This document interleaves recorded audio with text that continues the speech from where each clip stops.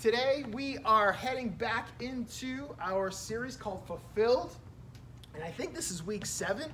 Last week we talked about the Feast of Unleavened Bread, and this week we're diving into the Feast of First Fruits. Now you may be saying, well, which feast? Because there are actually kind of 2 feasts of first fruits, and the more common one, the more popular one is the Feast of First Fruits that's related to Pentecost, which is going to be our next one. But this one is actually a Feast of First Fruits that happens in the midst of the Feast of Unleavened Bread. So we've talked about the Passover, we've talked about unleavened bread, and now we're talking about the Feast of First Fruits. So I'm going to dive right in. Leviticus chapter 23, verse 9. We're going to start here. I'm going to read read the section that deals with the Feast of First Fruits, and then we're going to talk a little bit about some specific points that I wanted to point out, go into our key takeaways for it, and then dive into our type and our fulfillment, right? So here's the idea that the First Fruits Feast is the type that God instituted for his people to celebrate and honor him and worship him with, but it ultimately points to the work of Christ in the New Testament. So we're finding Christ fulfilling the Feast of First Fruits, and that's what our goal is today. So I'm excited about that. So let's start chapter 23, verse 9 in Leviticus says this, "And the Lord spoke to Moses, saying, Speak to the people of Israel and say to them, when you come into the land," that's very important, "that I give you and reap its harvest, you shall bring the sheaf of the firstfruits of your harvest to the priest, and he shall wave the sheaf before the Lord, so that you may be accepted. On the day after the Sabbath," very important, "the priest shall wave it. And on the day when you wave the sheaf, you shall offer a male lamb, a year old without blemish, as a burnt offering to the Lord, and the grain offering with it shall be 2/10 of an ephah of fine flour mixed with oil, a food offering to the Lord with a pleasing aroma, and the drink offering with it shall be of wine, 1/4 of a hin, and you shall eat neither bread nor grain, parched," which means roasted, "or fresh until this same day. Until you have brought the offering of your God, it is a statute forever throughout your generations in all your dwellings." I was just actually realizing something about the text that I hadn't caught before. That's why I was kind of like taking a pause there for a moment. But there's a couple things that I want us to notice really quick about the Feast of First Fruits. One is this, is that it occurs once they enter the land. So when God gives them the instructions and the command for this feast, they're actually not in the land yet. They're actually at Mount Sinai still, right? So they're camped at Mount Sinai. Leviticus happens at Mount Sinai. And what happens is God begins to give them the law, right? He gives them the way in which he prescribes and commands the way in which they're going to worship him now that he's delivered them from Egypt. So Leviticus is all about how the Israelites were going to worship God. So you had the offerings and you had the feasts. You had all of these other observances that God institutes for his people. And so in this book, Leviticus is the Feast of First Fruits. But it's actually not supposed to be celebrated until they get into the land, because he says when you get into the land and reap its harvest, you will celebrate this feast. Now, they are at Mount Sinai. They still are a nomadic people. They're still wandering. They're still traveling. They're not in any place for a long period of time to actually sow and reap a harvest. So this would happen actually once they got into the land. Now, it occurs, it says, when they bring the wave sheaf, or the sheaf to be waved before the Lord, Leviticus records that it was the day after the Sabbath. So the day after the Sabbath, you would bring the sheaf to be waved before the Lord. Now, there's a little bit of argument here, a little bit of uncertainty as to which Sabbath they're referring to, because if you guys remember from last week, the Feast of Unleavened Bread had a Sabbath in it, right? The first day, which was the day after Passover, Nisan 15, was a Sabbath day. It was a day of rest, but it was a day of rest that could have happened not on a Saturday. It could have happened at any point during the week, depending on what day Passover landed. So the day after the Passover, the first day of unleavened bread, was a Sabbath. But there was also a weekly Sabbath. Now, in Jesus' time, when we look at him coming, right, and dying around the time of Passover, this actually happens on the same day, which we'll talk about in a minute. So when Jesus came and he died around the time of Passover, right, those two Sabbaths fell on the same day, because Jesus died on a Friday, and then that Passover, the next day was the Sabbath day, and that was also the first day of unleavened bread, as we would see in the New Testament. We'll talk about that a little bit more in a minute. But there's this discrepancy now. Were they talking about the Sabbath, which is after the day after the weekly Sabbath, which would have been a Sunday, or are they talking about the day after the first day of unleavened bread, which is also a Sabbath, which would have been the 16th of Nisan? The 16th of Nisan. So we're not really sure, but for our purposes, it's really awesome because those 2 days fall on the same day in Jesus' time. So, but basically, it's the day after the Sabbath that they were to bring their sheaf, right, of barley, because we're talking about a barley harvest here, the sheaf into the temple and present it to the priest, and they would wave it before the Lord for them to be accepted. So here's the idea, is that there's a harvest that's coming. There's a harvest that's coming, and God says, I want you to bring the first of that harvest to me and offer it to me because it's mine. God is really, really specific about the first of things. He demanded, because of who he is, because he's the provider of all things, that the first of all things would be given to him. When they left the land of Egypt, he told them right around the feast, when he gave them the command to celebrate the Feast of Unleavened Bread, he also talked about consecrating every firstborn to himself, setting apart every firstborn. God, because of how he delivered his people out of Egypt through the taking of the firstborn, he puts a huge emphasis on the firstborn, or the first of things. Those first things are the best things that belong to him. And so we see that in here in the Feast of First Fruits. So the Feast of First Fruits occurs the day after the Sabbath of the Passover week. So you have Passover on the 14th, the first day of unleavened bread on the 15th, and then depending on which one you subscribe to, either the Feast of First Fruits happens the very next day, or the Feast of First Fruits happens after the weekly Sabbath, that is in the week of unleavened bread, the following day of the weekly Sabbath that falls in the week of unleavened bread.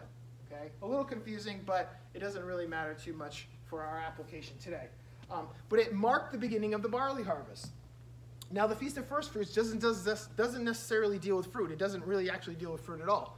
First Fruits is just this idea of the produce, the provision. First Fruits is the idea that God is providing something, and in this case, it was barley, and that the harvest of the barley was coming in. So the barley harvest, the barley grain was the first one to ripen and be ready for harvest in the season. So you had the barley harvest first, and then you had 50 weeks later, which was Pentecost, was the beginning of the wheat harvest. And so the barley harvest was coming in first. And so what needed to happen was every farmer would have to take a portion of their barley harvest that was beginning to ripe. Now the whole harvest hadn't ripened yet, but there was a portion of the harvest that would begin to ripe, and God said, you got to go out into your field and you got to collect the first of that harvest, the very best of that harvest, and you've got to gather it and give it to me. And so what they would do is they would go out in preparation of the Feast of First Fruits, and they would go and inspect their harvest. They would go and inspect their field, and then they would select the best and first that was ripening at the time as a way to offer it to the Lord on the day of First Fruits, on the day that they celebrate the Feast of First Fruits. The priests would also have their own field that was growing as well. Typically, we would see just from Jewish sources, they would usually have a field planted in the Kidron Valley, and what they would do is that they would also grow barley, and that they would also go through the same process, and they would also offer a first fruits offering to the Lord of the barley harvest from their own field on behalf of the whole nation. So not only were individual farmers doing this, individual Israelites doing this, but it was also being done on behalf of the nation by the priests as well. So they would gather a portion of their barley harvest, and they would call that a sheaf or an omer. And it was basically, an omer was 1/10 of an ephah. It was, in today's day, it's a dry measurement, usually equal to 9 cups or 4 pints or 2 quarts. Okay, and they would bring this, and they would gather together, they would bundle it up, and they would present it to the priest, okay? And then the priest would wave it before the Lord, okay? And then it would be accepted, and then it would be then threshed and winnowed, and the grain would be ground into flour, a really, really fine flour, mixed with oil and frankincense. They would create this dough, and then they would actually offer that as a burnt offering to the Lord. And then once that happened, then they could partake of the rest of their feast. Once the Lord had accepted that first fruit offering, the very best of what they had to offer from the harvest that the Lord had already provided them, once he had accepted that, they were then able and allowed to begin to reap the rest of their harvest, and not only that, partake of it. That's why in chapter 23, in verse 14, we say this. It says this, "And you shall eat neither bread nor grain, parched or fresh, until the same day," right? "Until you have brought the offering of your God is a statute forever throughout your generations." So up until the point where they offered the first fruits, they could not harvest any of the barley for their own partaking, for their own need. They had to wait in order for God to accept their offering of first fruits to him, in order for them to be able to partake of the harvest. They were not supposed to eat any grain, parched or fresh, from that harvest until their offering had been accepted by the Lord through the priests. So the offering, there's a couple key things that I want to share with you this morning about this offering and how it ties to Jesus. So the offering of the first fruits was a sign of dependence. The offering had to cost them something. See, they weren't commanded to go out and just pick out any part of the harvest that was growing. They weren't commanded to pick out part of the harvest that had not ripened yet. They were commanded to pick the best and the first of the harvest. They were commanded to give to God what it is that they wanted to keep. They were required to give the first and the best of what God had already blessed them with. It's a really interesting giving principle. That God still today, with his people, requires us to give him our first and our best as an honor and as worship to him. That he provides everything for us, and sustains us with the power of his hand, that he provides all things, even in the harvest, even in our lives today, that whatever it is that we have been given and that he sustains us with, it's his. He has given us our measure of provision. And so today still, he requires our first and our best when we think about what he has already given us. It's a wonderful giving principle that we can bring forth from the Old Testament into today. But there was this dependence that needed to be shown with the Lord. So they had to bring in the first and best of their harvest, not knowing how good the harvest was going to be that year. They had to give up what they wanted to keep. They had to give up something that was going to cost them. In their worship of God, God had said to them, "You're going to give me the best and the first of what I've already provided for you."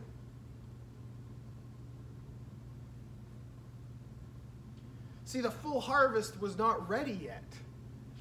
It was just starting to come in, starting to ripen. And the farmer had no way of knowing how good that harvest was going to be that year. But yet he was going to still take his first and best as an offering to the Lord and offer it to him, not knowing how well that harvest was going to come in that year.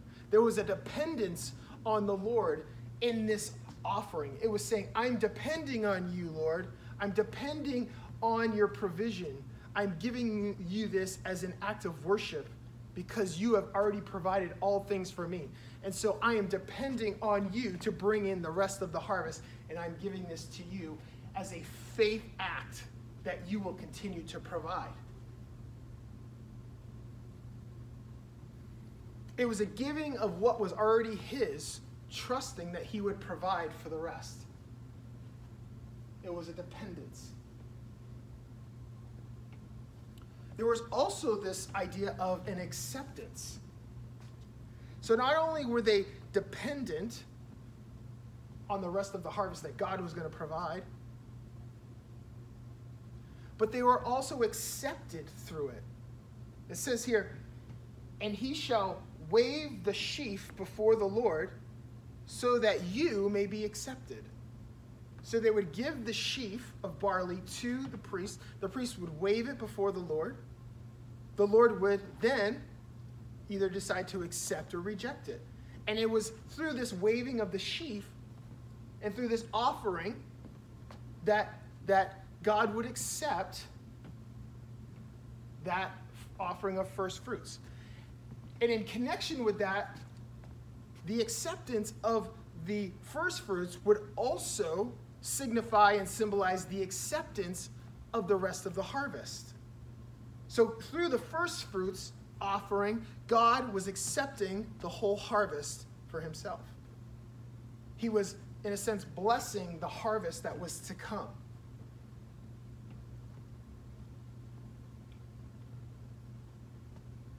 The first fruits represented the whole harvest, and the acceptance of the first fruit symbolized the acceptance of the whole harvest. It was set apart. The first fruits was set apart for the Lord so that God would set apart the whole harvest for his people. The first fruits were set apart for God. They were for him. And through that acceptance, God was setting apart the harvest for his people.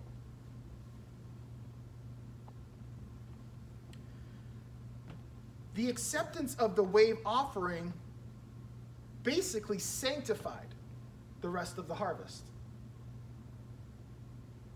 The rest of the harvest was set apart and sanctified through the offering of the first part of it, through the first fruits.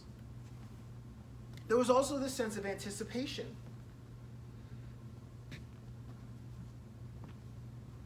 When they offered the first fruit harvest, when they offered the first fruit offering, they were not able to eat it until it was accepted. So there was this anticipation that, I'm going to offer this to the Lord as an act of worship because he's provided it for me anyway, in anticipation that he will accept it, and so that I can enjoy the fruit of my labor that God has provided. So there was this kind of anticipation going on. In the same manner that God provided the first fruits, he would also provide the rest of the harvest. So the farmer would come in, he would collect the sheaves, and he would bundle them and present them.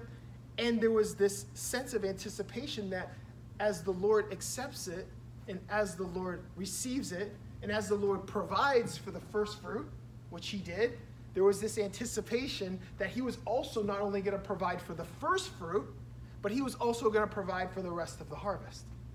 And so as he provides the rest of the harvest, the farmer gets to partake in the fruit of the rest of the harvest.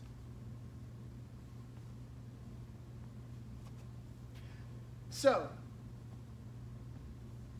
how does this point to Christ? How does Jesus come and fulfill this feast?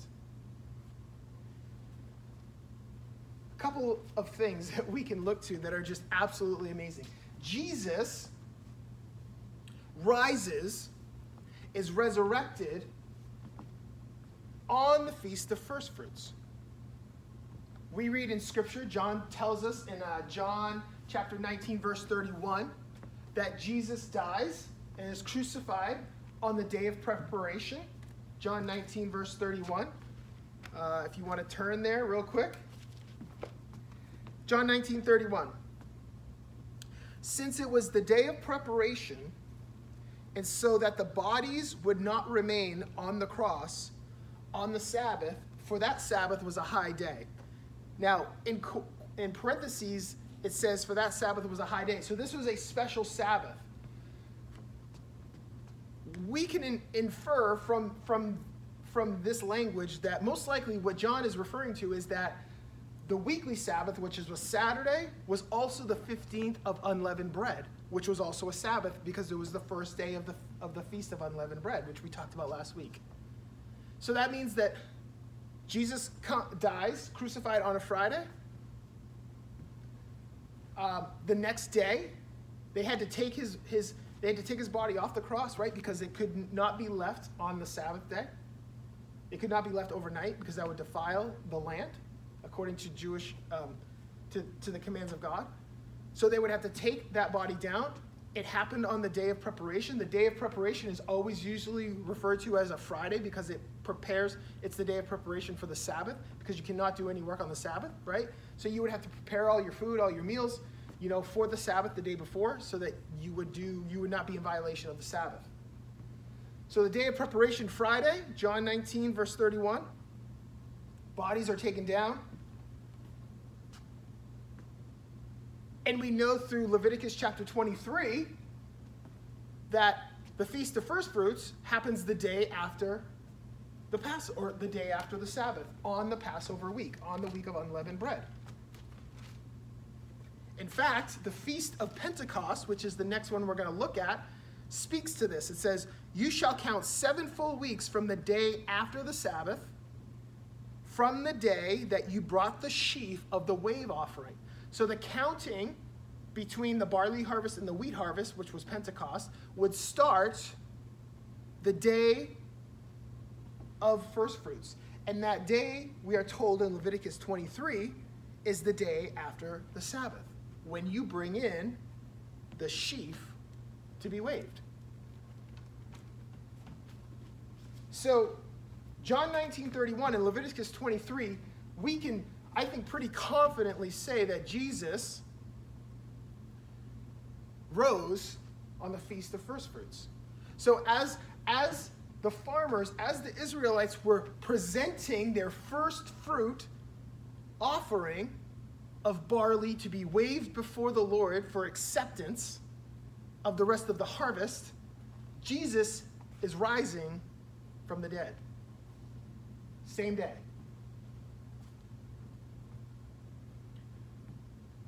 In John 20, verse 1, we're able to look at what John 20, verse 1 says and sort of corroborate this idea. He says, now on the first day of the week in the Jewish calendar was a Sunday. On the first day of the week, Mary Magdalene came to the tomb early while it was still dark and saw that the stone had been taken away from the tomb. And the other Gospels say the same thing. So we can confidently say that Jesus rose on the day after the Sabbath, during the week of Passover, which was the day God had commanded his people to celebrate the Feast of First Fruits. We could just stop there. We could just stop there and say, okay, Jesus, I see what you're doing. Father, I see what you're doing. But we'll continue on. In 1 Corinthians chapter 15, Paul connects these two ideas with even greater clarity.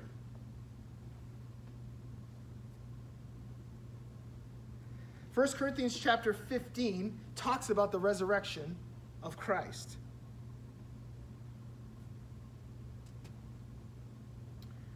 I'm going to start in verse 12, but the whole chapter is just confirms, the parts of the chapter just kind of confirm what we are talking about, what we are pursuing today. But I'll start in chapter 12. So there was this heresy going on in the Corinthian church, and there were people in the church that were denying that the dead could be resurrected. And that denial obviously would also deny the fact that Jesus was resurrected. And so Paul goes on to lay out this case that if Jesus isn't resurrected, then we are completely still cut off and alienated from the presence of God. That our faith is futile if there is no resurrection. So he challenges this teaching that was happening in the church of Corinth. And this is what he says. Now, if Christ is proclaimed as raised from the dead, how can some of you say that there is no resurrection of the dead? But if there is no resurrection of the dead, then not even Christ has been raised. So he's making this comparison. Like, if you're talking, if the teaching in your church and people are going around your church saying, people aren't raised from the dead. Like, no one's ever been raised from the dead. Paul is saying, well, if you believe no one's been raised from the dead, then you also believe that Christ wasn't raised from the dead. And if Christ wasn't raised from the dead, then what are we left with?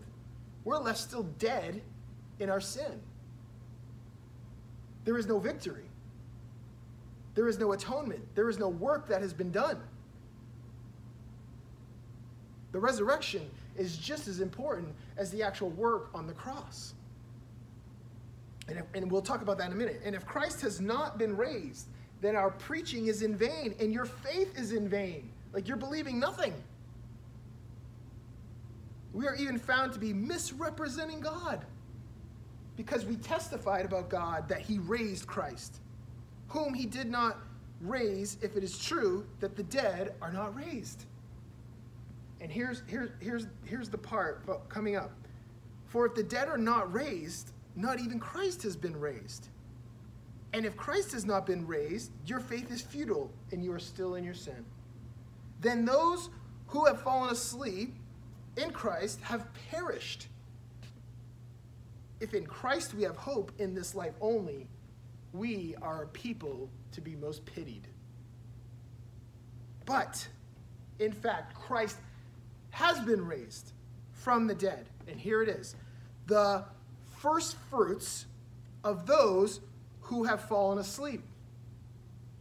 For as by a man came death, by a man has come also the resurrection of the dead.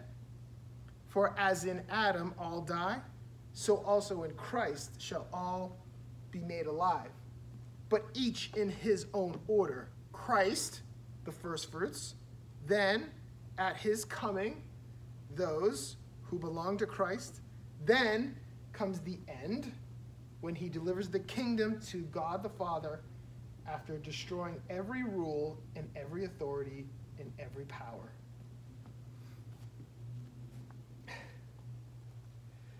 So here we have Paul explicitly connecting these two ideas of Christ and first fruits. Christ as the guarantee of our resurrection. So let's talk about these same 3 points that we talked about with the Feast of First Fruits. First is this, dependence. In 1 Corinthians 15, same reading, verse 14, this is what he says. And if Christ has not been raised, then our preaching is in vain, and your faith is in vain. So if Christ is not raised, then we will not be raised. If Christ is not raised, then we have no hope for eternity. So there is a dependence on the first fruit of Christ being raised.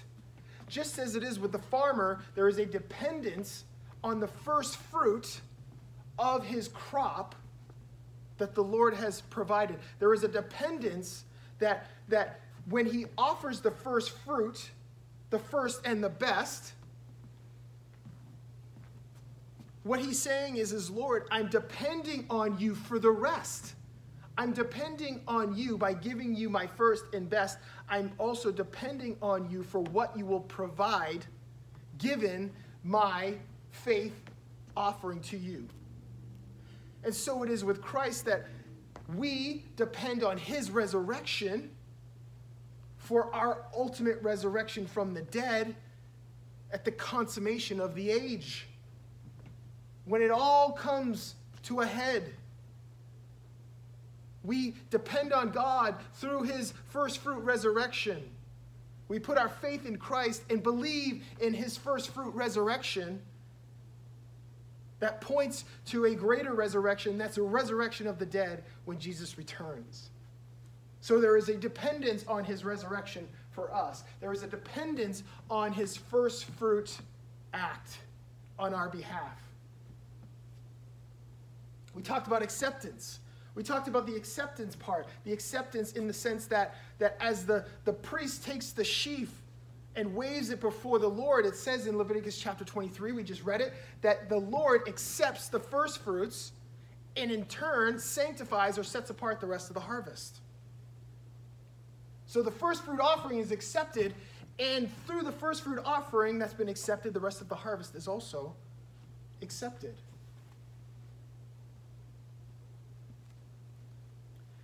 In verse 20, 1 Corinthians chapter 15, it says this, "But in fact, Christ has been raised from the dead, the first fruits of those who have fallen away."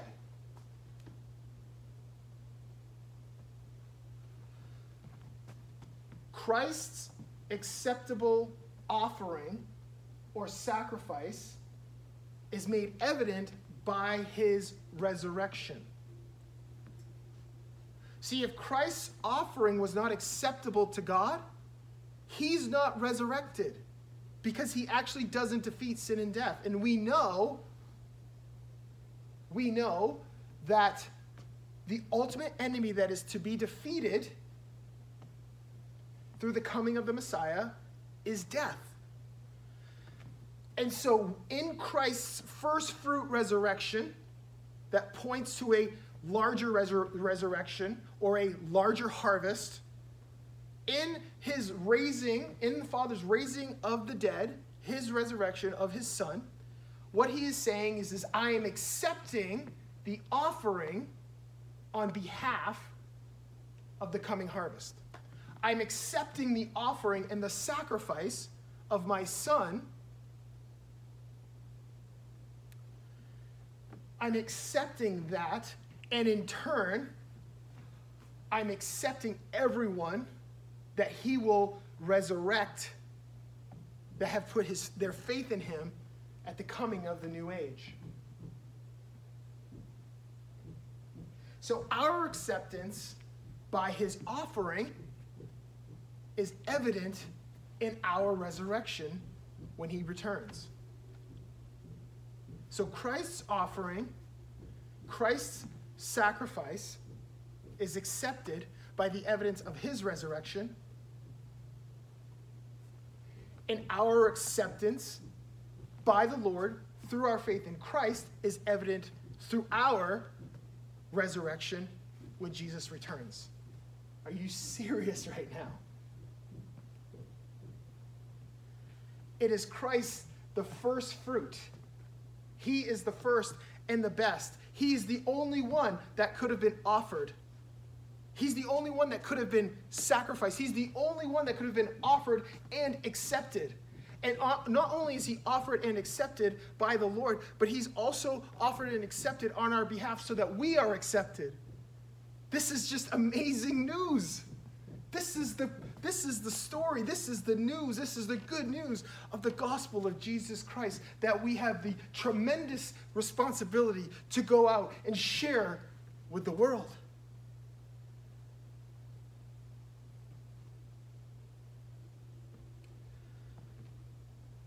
His offering, his sacrifice was accepted because he was the first and the best. Scripture tells us that Jesus is the firstborn of creation. He is the firstborn of creation, that before all, he was. He was the firstborn of creation that would be resurrected. Adam was the firstborn of creation that would die. Jesus is the firstborn of creation that will have everlasting life. He's also referred to as the firstborn of the dead. Think about this for a moment. Jesus is the first person, the first human being to walk the earth that lived and died and was resurrected never to die again. Think about that for a moment. Lazarus was actually resurrected before Jesus, right? But Lazarus lived, died, resurrected, and died. Jesus is the firstborn of the dead. Jesus comes and lives as a man and God at the same time. Both man and God. Two natures, one person. Okay, let's not confuse that. He was not just a man. He was both. Two natures, one person. He lives, he dies, and he also is the first to be resurrected, to never die again. That's why he is the firstborn of the dead. The firstborn of the dead. What else do we see? There is an anticipation. Not only is there a dependence on Christ as the first fruit in the first fruit resurrection, there is a dependence, there is an acceptance, but there's also an anticipation. As the farmer anticipated the coming of the rest of the harvest, right? The ripening of the rest. When he offered the first fruit to the Lord, he was offering that to be accepted before the Lord. And it was his first and it was his best. But he was also, in that offering, anticipating the rest of the harvest to come in, to partake of the fruit of his labor that God had provided. And so too with us, there is an anticipation. What is that anticipation? That we are the first fruits, or we will be the first fruits, or we are the first fruits of a larger harvest. Jesus is the first fruit of the larger harvest. He is the first fruit of the resurrection. And we know that through his sacrifice and through the acceptance of his offering, that we have been made acceptable and that we will also share in his resurrection. 1 Corinthians chapter 15, verse 22 says this. We already read it. For as in Adam all die, so also in Christ shall all be made alive. But each in his own order. Now here it is. Here's the anticipation. Each in his own order. Christ the first fruits, because he's first and best. Then at his coming, those who belong to Christ. That's us. And then comes the end, when he delivers the kingdom of God to the Father, destroying every ruler and every authority. So there's this anticipation coming, that Christ has begun this moment of anticipation. Christ in his resurrection has caused us to live in a place of anticipation, that what he has already done, what he has already secured, what he has already offered on our behalf to be acceptable before the Lord, we will also experience with him, in him, at the end. There is this anticipation of Christ being the first fruit of the harvest to come. And that harvest is the harvest of resurrection. So we anticipate that day, that even though we may fall asleep in the Lord, even though we may pass away from this earth, that we are resting, waiting for that first fruit harvest to come alive, the harvesting of the resurrection that is guaranteed by the resurrection of Christ as our first fruit. Are you kidding me right now? I mean, the first fruits offering as a type of Christ guaranteed the acceptance of the coming harvest, just as Christ's offering on our behalf as a first fruits offering was accepted and evidenced by his resurrection, guaranteeing our acceptance by the Lord and our coming resurrection in him. Think about that.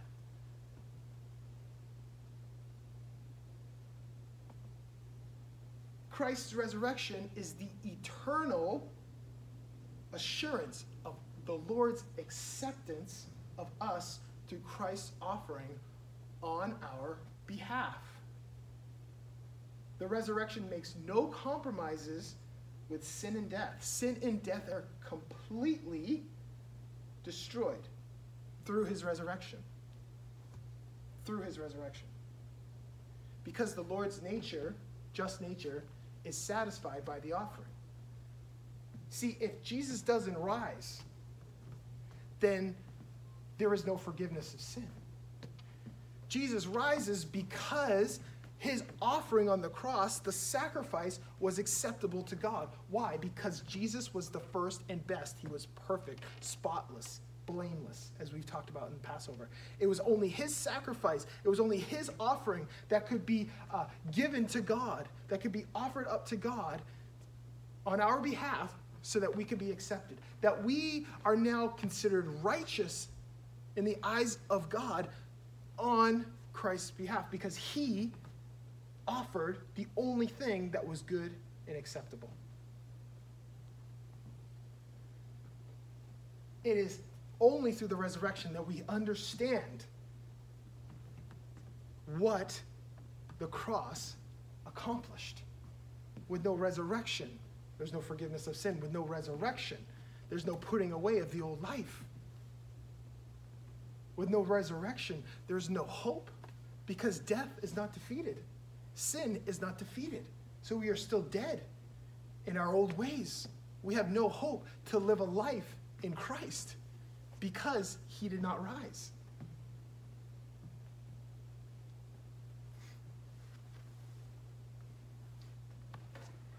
Romans 4:25 says this. It's short. It's really short. Sorry. Right here.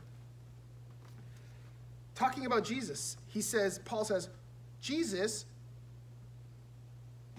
it will be counted to us who believe in him, who raised from the dead Jesus our Lord. He's talking about righteousness.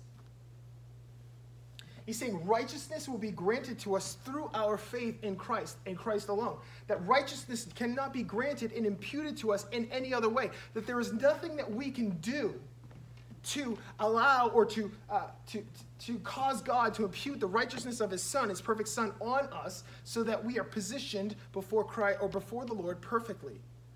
Without spot, blemish, we are justified, we are made righteous, no longer ashamed, no longer living under condemnation and guilt. He said, it is through Christ that we have been gifted righteousness. And listen to this. Christ, who was delivered up for our trespasses and what? Raised. Not just delivered up on the cross, but raised. Death, resurrection. Only through those two things are we justified. It is for our justification. So Christ, listen, I can't even begin to fathom this, that Christ comes and dies. He suffers.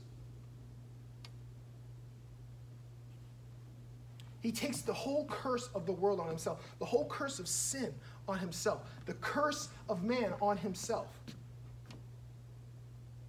All of our inability to worship God in the way he deserves to be worshiped on himself. He takes it all. And why does he take it all? He takes it all so that we can live justified. He is raised for our justification. Like, are you serious? Like, this is the work of our Savior, our Messiah. This is something we wake up every single day and we just proclaim as we wake up and go into the world with this message of reconciliation, that we have been justified, we have been brought into right relationship through our Lord Christ, the Messiah, who did all the work on the cross, who gave it all up for us, who became the first fruit of the harvest, who became the first fruit of the resurrection. He was the one who died and was risen to never die again. And yet we get to follow in the footsteps of him. He's the forerunner for us. That not only through his sacrifice and resurrection and the first fruit of that, that we also, as the greater harvest, get to experience the resurrection. Are you serious?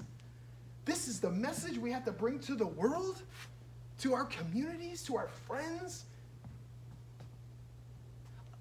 We wake up every single day just blessed and joy to live a holy life before him because he has actually made a way for us to be justified. So Paul says in Romans 4:25.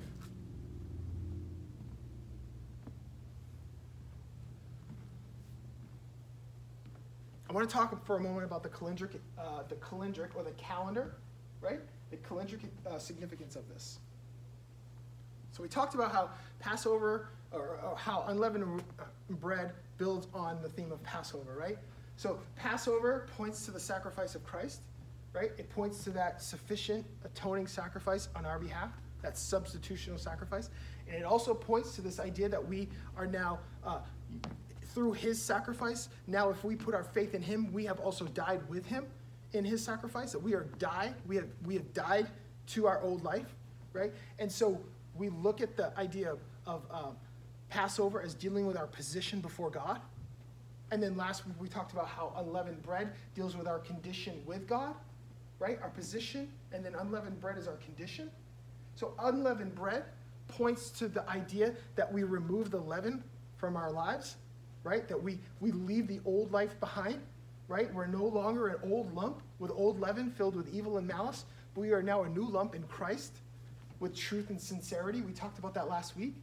So here's the theme here. Here's the progression. That Passover is our sacrifice, our atoning sacrifice that brings us in right relationship positionally with God. We also die in Christ when we put our faith in him. We die as he died to ourselves. Unleavened bread, right, becomes that process, that sanctifying process, where we are leaving our old life behind and we are picking up new life in Christ. We are living a new life in him. We have put off the old. And first fruits points to that new life. So unleavened bread is putting off the old, right? First fruits is putting on the new, right? Put off the old, put on the new. You are clothed in righteousness. The resurrection of Christ is the new life. We live a resurrected life. Even though we will still die and be resurrected with him, spiritually now, we are now dead to our old life, our old man, our old self, through Christ, through our faith in Christ. And now, we now can live a new life, a resurrected life. So unleavened bread, the old life is gone, cleaning out the leaven of our old life, and living a new life, which is a resurrected life. Passover, unleavened bread, first fruits. Romans 6, verse 5, we see this sort of play out. This is what Paul says in Romans 6, verse 5 through 11. He says, "For if we have been united with him in a death like this, we shall certainly be united with him in a resurrection like this." So if we have died to Christ, or if we have died to ourselves in Christ, just as he has died on our behalf for us, he's died on our behalf for us. So now that our response to that act, to that sacrifice, is that we die to ourselves for him. Such a beautiful relationship. So if we have died in him, Paul says, if we have surely died in him, we will also share not only in his death, but in the resurrection. We shall certainly be united with him in a resurrection like this. This is eschatological. This is the end time. We know that our old self, and here it is, our old self, right? Feast of Unleavened Bread. Passover is the sacrifice, the death, our death in him, our death to ourselves and life in him, right, is Passover. We know that our old self was crucified with him.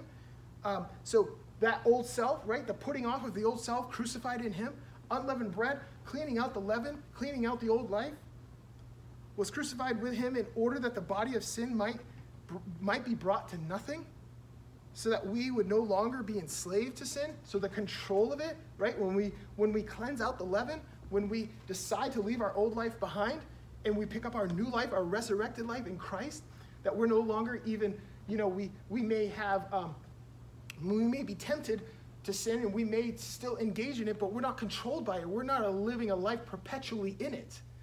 So the control of it is gone through the Feast of Unleavened Bread, through cleaning out the old leaven. And then he says, for one who has died has been set free. Set free. Now we have died with Christ. We believe that we will also live with him. Resurrection. We know that Christ, being raised from the dead, will never die again. Firstborn of the dead. Death no longer has dominion over him.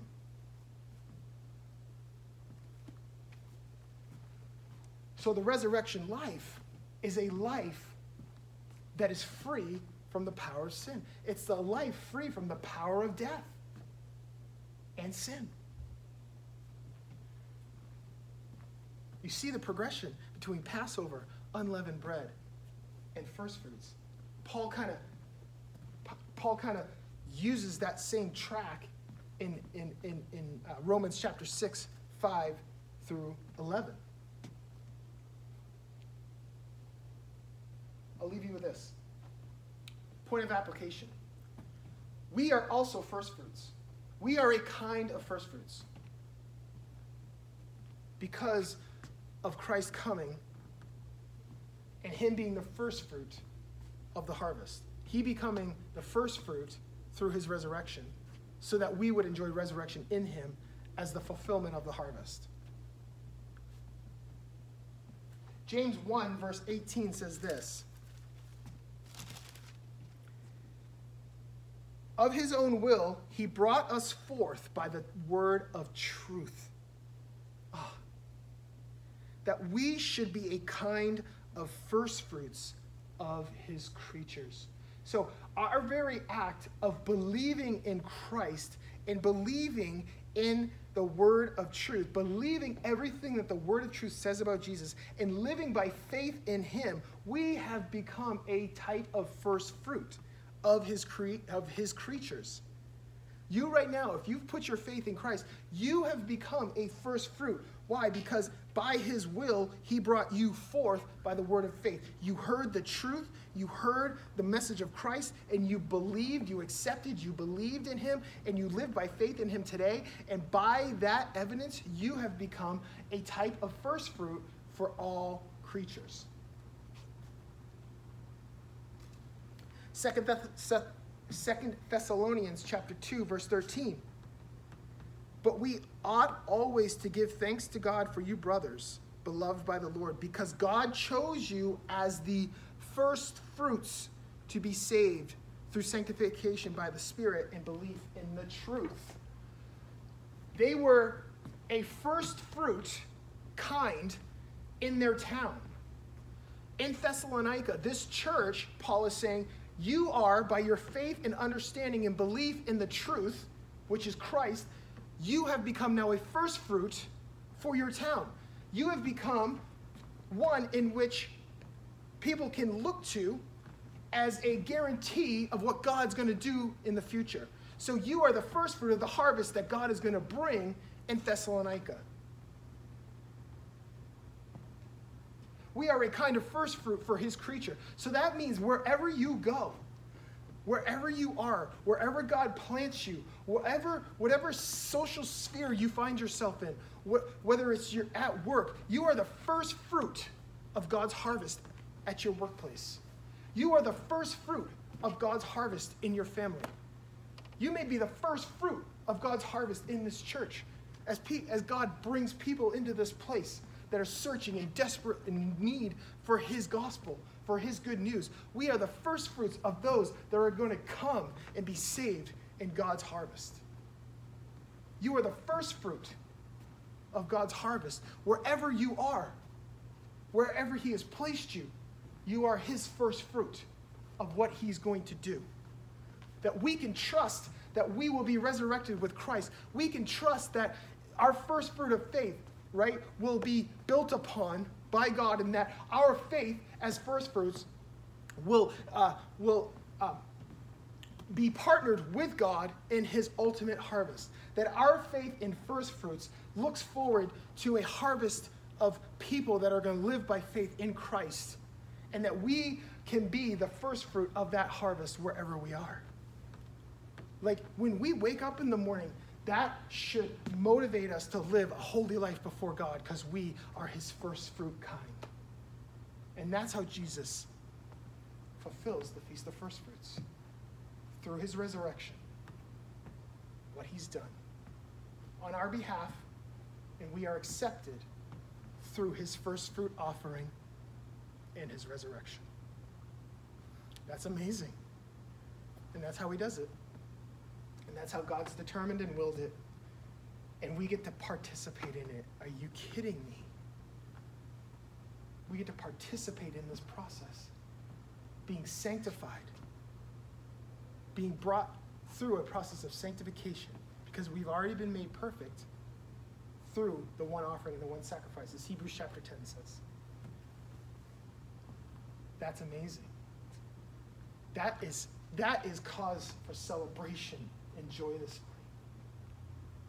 Thank you, Lord, that you are our first fruit and that you have made us first fruits through your offering on our behalf and through your resurrection. That we will one day share in with you when you come again. So good. So that's it today, guys. Thank you for joining us today. Great to have you. Have a great week. We'll see you next week as we dive into the Feast of Pentecost. It's going to be so good. But until then, have a great day. We'll see you next week.